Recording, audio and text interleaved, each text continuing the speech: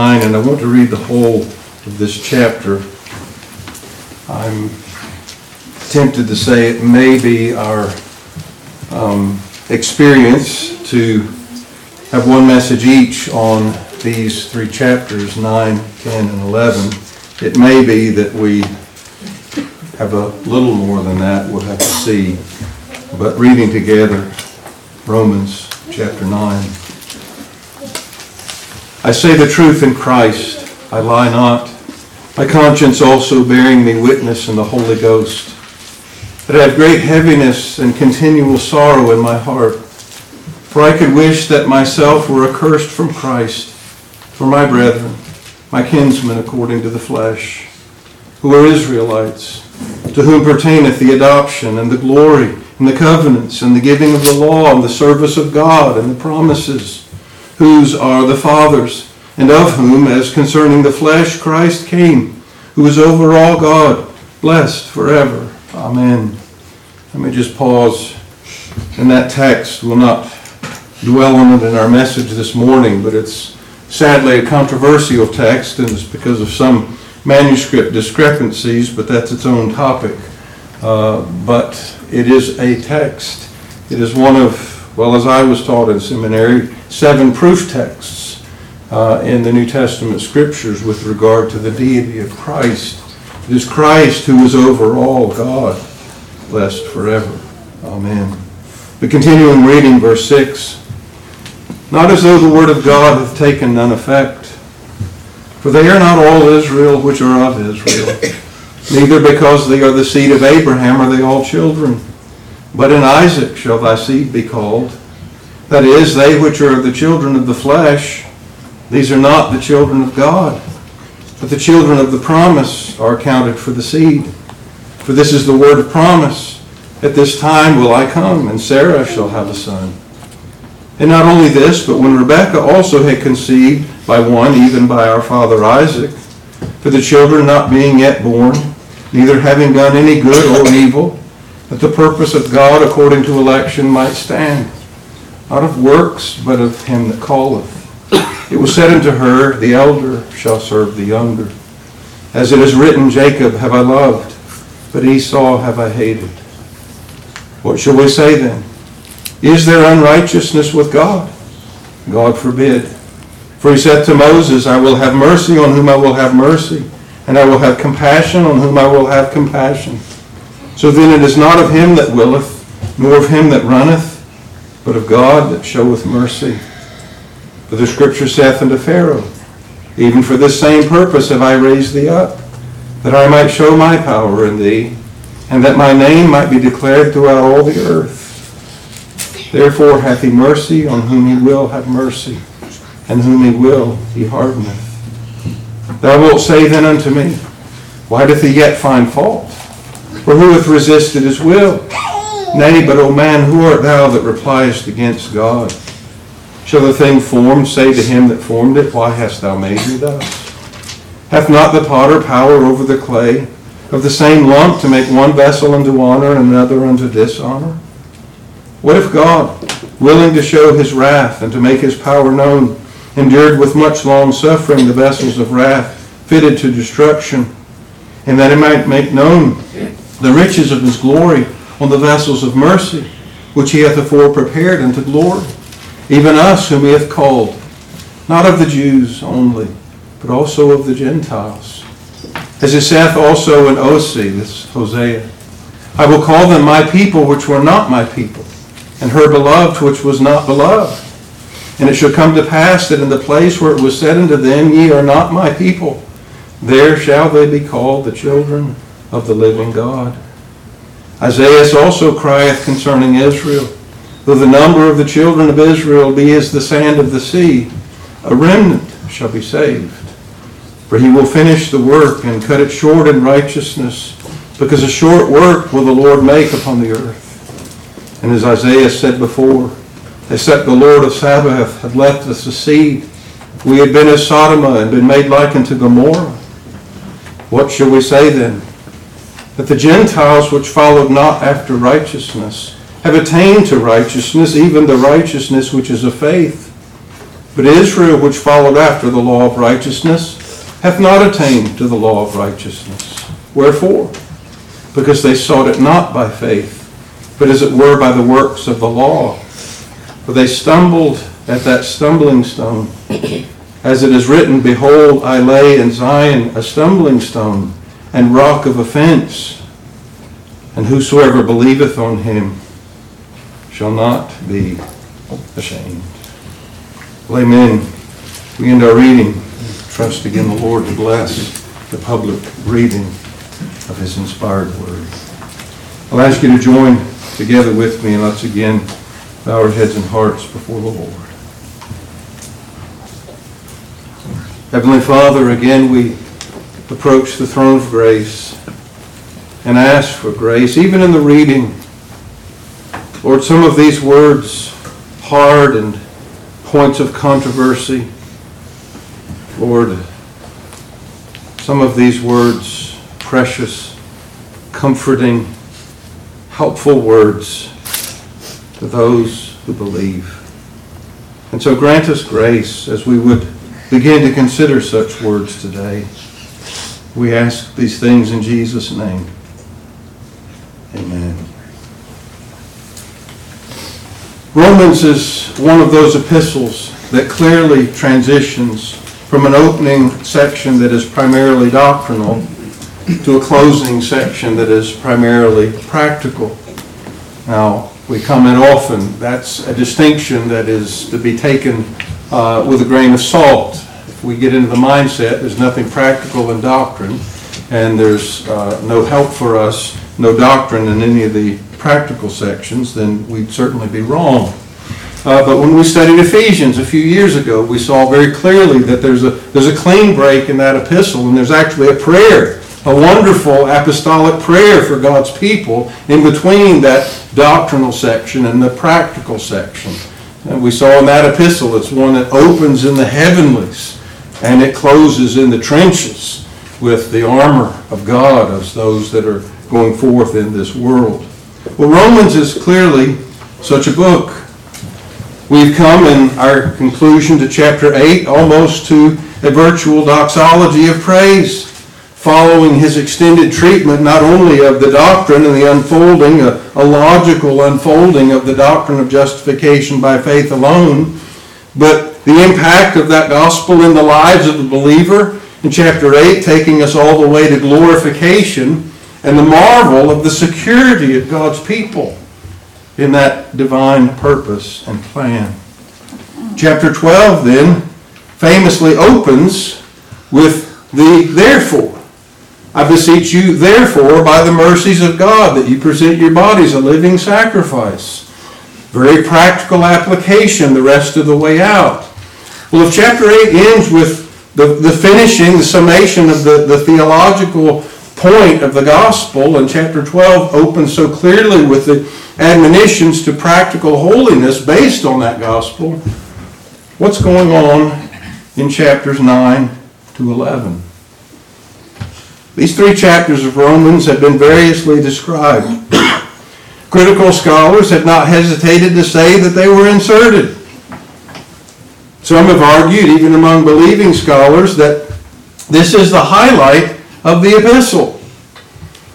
Others, Martin Lloyd-Jones, notable among good and godly scholars, has gone to the opposite end of that spectrum and described these chapters as a type of postscript to the gospel that he's already unfolded. Perhaps the most common suggestion, certainly the one that I grew up under, is that what we have here is a sort of parenthesis. Some suggest that in this parenthesis there's the problem, if you will, of Israel. Well, I'm going to go along today, and I must confess that I had not seen much of this in earlier years, but I'm going to go along today with those and throw my lot in with the ones that see these 3 chapters, as a continuation of Paul's pattern of answering objections that might flow out of what he's previously taught. In a moment, I want to read some highlights from all 3 of these chapters to demonstrate this. But let us pause and again find our place in the unfolding of this very thoughtful, logically expressed epistle. What has been the focus of chapter 8? It's been assurance. He's come to the culmination of the unfolding of the gospel. He's even talked in chapter 8 about different bullet points, if you will, the major bullet points in the history of redemption.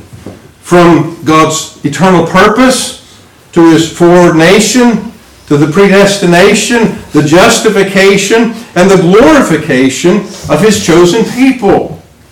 And there's no blank, there's no falling out in any of this sequence. Whom he justified, them he also glorified. And that which is yet future is spoken of grammatically as past, as accomplished, because of the divine certainty. And of course, this assurance is based on the sovereign, predestinating purposes of God. And so that is where Paul, in his teaching, has just been. That's where he's left us. And so we might understand that the astute observer might say, but wait, didn't God sovereignly elect Israel? And where's Israel now? Well, they're primarily in unbelief. I mean, you're writing this epistle to Rome, the capital of the Gentile world. The work you've been doing, Paul, is in Gentile cities around the world. God's bringing in Gentiles to his church. And Israel, if we can borrow the language of chapter 11, is cast off. If God elected Israel, if God sovereignly intervened and predestined them, foreknew them, and they're cut off, well, how can I be sure from all you just said? He's predestined me. He's chosen and worked in my life that I won't be, in the end, cut off and cast away too. I think really that's what Paul is dealing with in Romans 9 to 11. Paul's treatment here doesn't open with, thou wilt then say, as he says in other places, though similar phrases appear scattered in these chapters.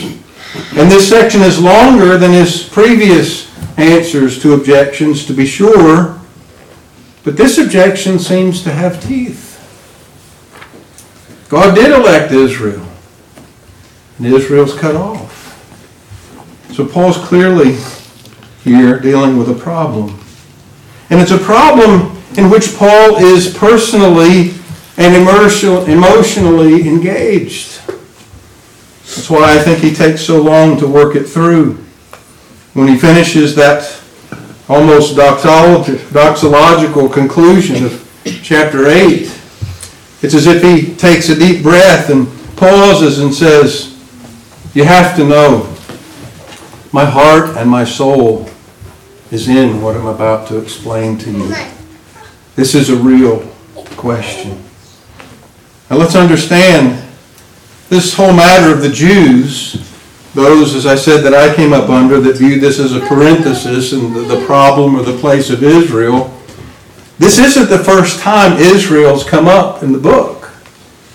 I mean, in the thesis, he speaks about this gospel of which he's not ashamed, to the Jew first and also to the Gentile. When he's been going through the section of the revelation of wrath and the depravity of all men, that all men, Jew and Gentile alike, recipient of Scripture and non-recipient of Scripture alike, we're all recipients of revelation, we're all accountable to it, and we're all under condemnation by it.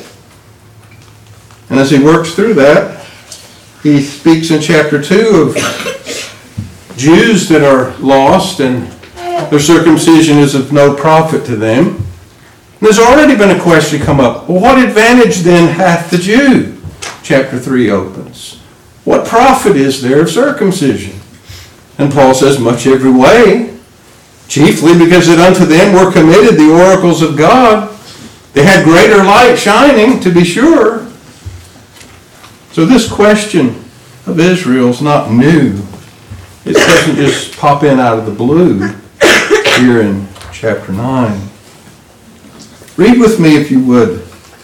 I want to scan some highlights of these 3 chapters to underscore what I think is plain to see, that this is what Paul is wrestling with. The question of the place of Israel, elect Israel. They're being cut off. Well, what does that mean about God's election in general? What's it mean about the security of anybody that God's chosen then? So skim with me, if you would, beginning in chapter 9, verse 6. Not as though the word of God hath taken none effect. For they are not all Israel which are of Israel. Now we're going to come back to this. This is obviously important in our unfolding of these chapters. He's giving us a distinction here. But he just introduces this after that very personal opening to the chapter, not as though the word of God hath taken none effect. God isn't unfaithful to his word. God doesn't fall short of his promises. His election isn't vain. Now skip down, if you would, to verse 24 of chapter 9. Even us, whom he hath called, not of the Jews only, but also of the Gentiles. Now skip down to verse 30. What shall we say then? That the Gentiles, which followed not after righteousness, have attained to righteousness, even the righteousness which is of faith. But Israel, which followed after the law of righteousness, hath not attained to the law of righteousness. Wherefore? Because they sought it not by faith, but as it were by the works of the law. For they stumbled at that stumbling stone, as it is written, Behold, I lay in Zion a stumbling stone and rock of offense. And whosoever believeth on him shall not be ashamed. What was that offense? It's the offense of confessing our total worthlessness, our unworthiness, our need of a Savior, and for him to take our offenses and shame upon him. But skipping over now to chapter 10, read with me there, verse 2. For I bear them record that they have a zeal of God, but not according to knowledge. Now down to verse 12. For there's no difference between the Jew and the Greek, for the same Lord over all is rich unto all that call upon him. For whosoever shall call upon the name of the Lord shall be saved. Down to verse 21. But to Israel he saith, All day long I have stretched forth my hands unto a disobedient and gainsaying people. Chapter 11. I say then, hath God cast away his people? God forbid. For I am an Israelite, of the seed of Abraham, of the tribe of Benjamin. God hath not cast away his people which he foreknew. Watch ye not what the Scripture saith of Elias, how he maketh intercession to God against Israel, saying, Lord, they've killed thy prophets, dig down thine altars. I am left alone, and they seek my life. But what saith the answer of God to him? I have reserved to myself 7,000 men who have not bowed the knee to the image of Baal. Even so then at this present time. There's a remnant according to the election of grace. Then down to verse 25.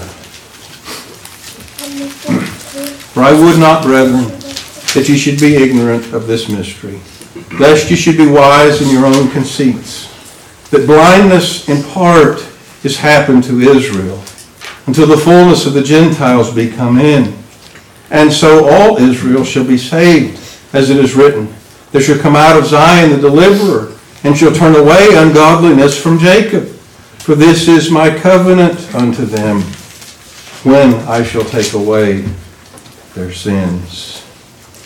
And I say that's just a sampling through these chapters to show that his theme and his purpose is quite clear and quite consistent. What is going on? Here we see Israel elected and yet Israel cut off. Here we see Israel blessed and yet Israel in apostasy. Can that happen to those that are the elect of God? Now, when we come to these chapters, obviously Paul here is giving an answer to that no. Calling of God, we'll read in this section, is without repentance. God doesn't turn back from his promises. So you need not fear when you see what's happening in Israel, that somehow God will turn back from you. In many ways, what God is doing in these 3 chapters, some have described as a theodicy, a defense of God. Paul is defending the faithfulness of God. And if we really were to put a title to the whole of these chapters, or certainly our thoughts for today, it is simply this: God is faithful. He's faithful to his word. He's faithful to his promise. He's faithful to his sovereign electing grace. Now, having sought to determine the theme, certainly there are pieces of these chapters that touch difficult topics. Chapter 9, in many ways, comes to our attention more strongly, I guess at least for some, than the discussion of God's sovereignty, of God's predestination that we've read of and seen discussed in chapter 8.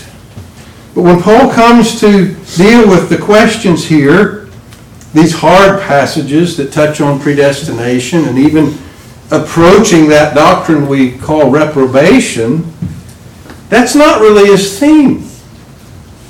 He touches upon them incidentally along the way.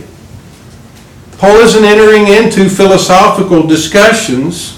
He's not wrestling through some of the things theologians get into when they start talking about the purposes of God. I had to lecture within the last couple of weeks on the debate among Reformed scholars with regard to the decree of God. I say that in the singular. Ultimately, God's decree is one indivisible decree that encompasses all things. But when we come to his decrees with regard to saving his people, I should get you to take out a pencil and paper today. Are you a supralapsarian or are you an infralapsarian? Anybody know? If you're confused, that's okay. I'll just define the words for you. Lapse is a version of the Latin for fall. And the whole question that those big theological titles are wrestling with is, where does God's decree of election come with regard to his decree to permit the fall? Does God decree election first? Hence you would be a supralapsarian, because election comes above the fall. Or does God decree to allow the fall first, and then afterward decree to elect his people and not to elect others? Hence you would be an infra or a sublapsarian. It's interesting to read. Reading one man who went on for 30 very careful pages and was quite fair to his opponents, but you read such phrases like, a rational mind must purpose its end before it purposes the means to that end. Well, we already should have a problem, and this is what I say Paul's not trying to solve in any portion of Scripture, really. We're really getting to the edge and maybe already over a little bit, just hanging on, when we start discussing from our finite yet unglorified rational perspective how the mind of the infinite has to work. I think there's no place better for us to take the words of Isaiah. My ways are not your ways, says the Lord. Neither are my thoughts your thoughts. So that's a question we have to just back up and say, we might not ever be able to resolve this one. Well, Paul gets a little close to that edge in this chapter, but he doesn't approach the edge, and he doesn't bring it up from the perspective of theologians trying to fix their charts and their systems. It's just an incidental touching on these doctrines, as he's just wrestling with the question is, Is God faithful to his purposes or not? Can God's purposes be frustrated? Can God's purposes be reversed? And he's going to comfort us by answering, no, they can't. No, they won't. And what might seem to be a frustration of his purpose and his election of Israel, and what we see in Israel both in the first century and we see in it today, is not a frustration of the purpose of God. And that was a little longer detour than it was supposed to have been. So I say Paul touches in this section on the doctrines of predestination and even reprobation, but he's not trying to answer philosophical questions. It's not his main point. He's going to touch upon things that are going to engage us with regard to our prophetic understanding. What's going on with Israel? Is there a future for that people as a nation? Well, you may find, interestingly or even shockingly, when we come to chapter 11, that there are good scholars of all three major millennial outlooks that do see a future, a revival among national Israel in chapter 11 and in the last days. So he's going to touch on stuff that gets into our prophetic questions, but that's not his main purpose. His main purpose is defending the faithfulness of God. He's just preached the 8th chapter, that chapter of assurance, the chapter that opens, there's therefore now no condemnation to them that are in Christ Jesus, and closes, nothing in heaven, earth, or hell can separate us from the love of God, which is in Christ Jesus our Lord. Because what he has from eternity purpose to do is outworking in our lives and bringing us to glory is certainly going to come to pass. But the question then has to come. Well, he elected Israel. What about them? I think that is what's going on in chapters 9 to 11. He is very fully and with a full heart dealing at length with a question that he's in the middle of, because it's his people. We'll try and get to more specifics in the answer to that question along the way. But I want today, from reading chapter 9 together, to just put before you three statements with regard to the election of God. And again, just under the truth and the theme that God is faithful. God is faithful. The first statement is this: election is purely gracious. Election is purely gracious. When in verse 6, Paul, after that heartfelt introduction, which we will come back to, introduces this answer. He says, not as though the word of God hath taken none effect. God is faithful. His word, his promises, his electing grace, if we read all that into it here, isn't going to be frustrated. The point you have to know is they're not all Israel which are of Israel. Now we just pause here for a moment because this touches one of our bigger questions. Paul clearly is using the title Israel here in a distinction from Israel as a nation. They're not all Israel which are of Israel. We talk about this, and I think rightly so, as spiritual Israel in contrast to national Israel. We do the same thing in some of our New Testament doctrinal terminology. We talk about the visible church, people that come to church, versus the invisible church, those people from among that greater body that are actually saved, that are actually believers. Well, so it was in Israel. There were people in the nation that were Israelites. They were of the seed of Abraham. They were the people, as we see that wondrous description, of whom, as concerning the flesh, Christ came. So the advantages, the place of the nation, clear. He's answered that already in part in chapter 3. What advantage do they have? A lot of advantages. They were the ones that received the Scriptures. I mean, that's a pretty big deal when compared to the Gentiles. But when he speaks then of this distinction, he then enters into this sadly often controversial section about election being purely gracious. And if you work through his argument, we read it, we're not going to read at length again. But he begins to unfold here, just being of the seed of Abraham doesn't make you part of this Israel. There was one that was born of Abraham that wasn't born according to promise.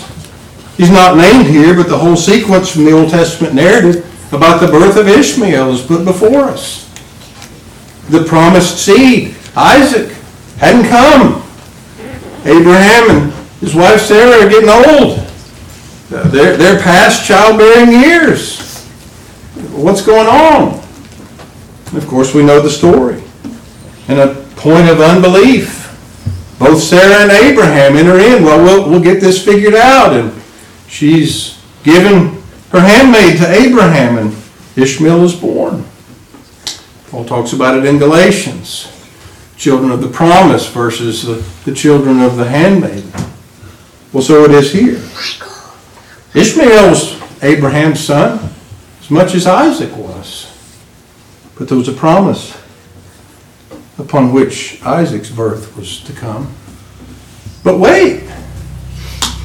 Isaac came, married, had children, and there was some of Isaac's seed that weren't received. Jacob and Esau. And we have that remarkable section here about the unconditionality of election. The children not being yet born, neither having done good or evil. It was said unto her, the elder shall serve the younger. Well, that's unconditional, and that's even out of order. The firstborn is supposed to have preeminence, and the second one is underneath him. But not in God's plan. As we said often along the way, I think there are just so many times through Scripture that God so subtly, as it were, focuses our eyes upon the second and not the first. Ephraim and Manasseh, Jacob and Esau, to be sure. Talked even about the tables of the law. The first of those tables etched in stone by the finger of God were not the ones that were placed in the Ark of the Covenant. Those were shattered. There was a second table that went in the Ark. And so it is with the representatives of men. First Adam. Sin, condemnation, and death. It's the second Adam that brings us righteousness, justification, and life. And so here, it's not even just belonging to the seed of promise from Isaac, because from Isaac's seed, two came. And yet one was rejected and one was accepted.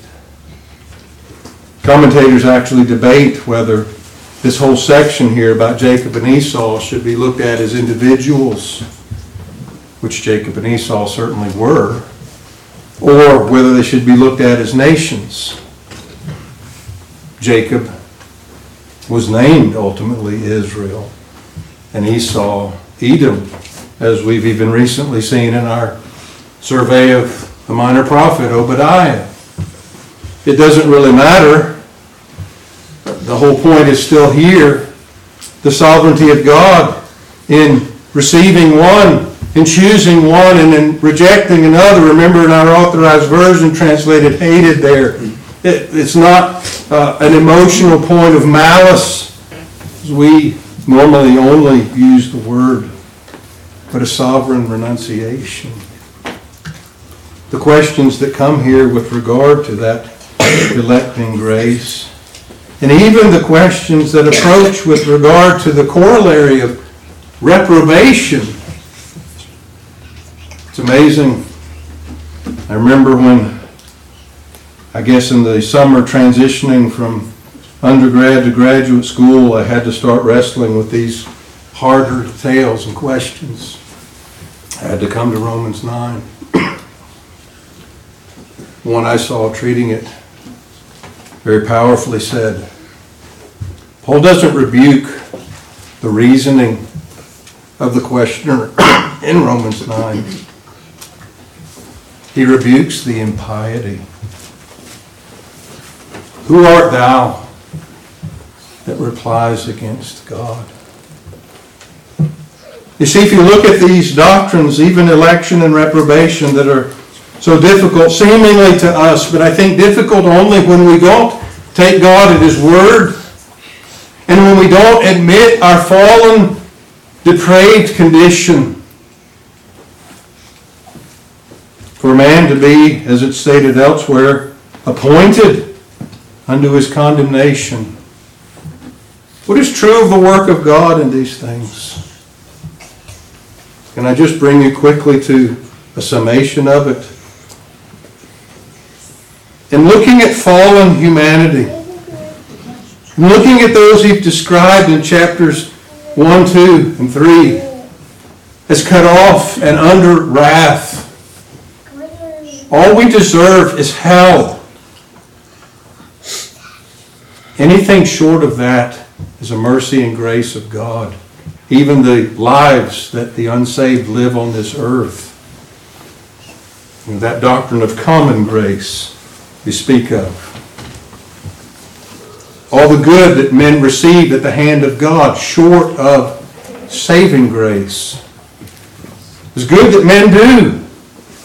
It's good that men experience. The sun shines upon the just and the unjust alike. The rain falls upon the just and the unjust alike. Unsaved men can make remarkable discoveries. The field of medicine or the arts, and bless the hearts of fellow men. But these things fall short of saving grace. There are many ways, the way that God moves to preserve the flow of history. I mean, history should have ended when Adam partook of the tree. According to the law, end of story. Hell for mankind. But God. And we see He lets history flow. And for no reason other than His sovereign good pleasure. For no reason other than He loved us because He loved us. Not because we were worthy of love. He chose from eternity past a people unto Himself in Christ. And so election is sovereign and gracious. Reprobation. Looking at this same pool of the ruling sons of Adam. Reprobation is sovereign. It is the corollary of election, because if He elects some, He has sovereignly chosen to pass by others. But it is not a capricious thing. Election, I say, is sovereign and gracious. Reprobation is sovereign and judicial. Election and salvation are based upon nothing in us. It's pure grace. Reprobation, while sovereign, is based upon something in the sinner. He is left to his own deserts. And even as we read, and of course Paul brings in the whole history of Pharaoh here. We can turn back. I remember doing the word study in OTI, or was it OTT? whichever class it was. In the columns of Pharaoh's heart. Yes, there's a long column of the references where it said God hardened his heart. There's a column in the passive where the heart was hardened, and then there's a column where it said Pharaoh hardened his own heart. God sovereignly dealt with him, and as we read here, for his own purpose raised him up, that he might show his power in him. You think of that final day of a man that we see in Scripture that is a prince to come. One that Israel, having rejected Christ, coming in the Father's name, he said another will come in his own name. Him you'll receive. Paul speaks of the man of sin. God sovereignly will raise up and then ultimately and finally show his power in him,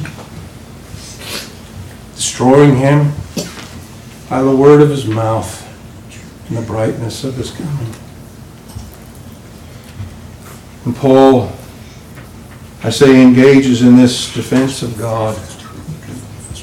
He just unfolds again the sovereign purpose of God.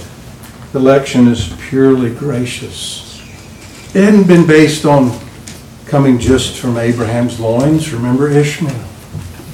It's not based even on coming from the line of promise. Look at Esau. There's another Israel, which isn't of Israel. And this we must understand. God is faithful. Election, I say, is purely gracious. Secondly, can I say and bring to us hurriedly, election is no barrier to a passion for souls. This chapter, and if you ever engage in debate, and if you have friends and fellow believers that are not Reformed, certainly you will come to times where Romans 9 comes up in conversation, and all the supposed necessities of what our theology has to mean, the caricatures are brought up. It's a great chapter to bring them to. I mean, if not, you know, the famous story of the man coming to the preacher after he preached, and he says, I have a problem in Romans 9. The preacher says, so do I. And the man says, it says, God hated Esau. The preacher says, that's not my problem. I understand that entirely. What I don't understand is it said God loved Jacob.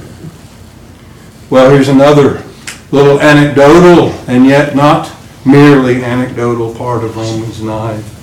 Here, this chapter that touches on those sensitive topics, and our confession even says plainly should be approached with care, with humility.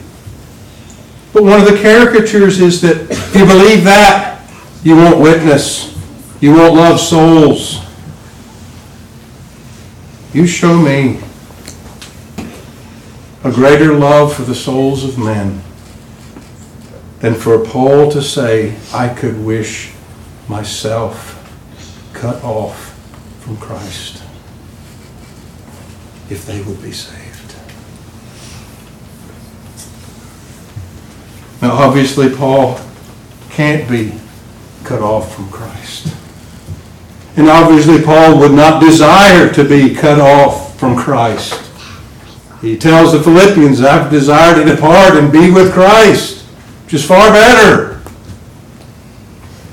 But he says, when I look at my brethren, my kinsmen according to the flesh, and you think about that even in the lifelong, the vocational ministry into which Paul is given, the apostle to the Gentiles.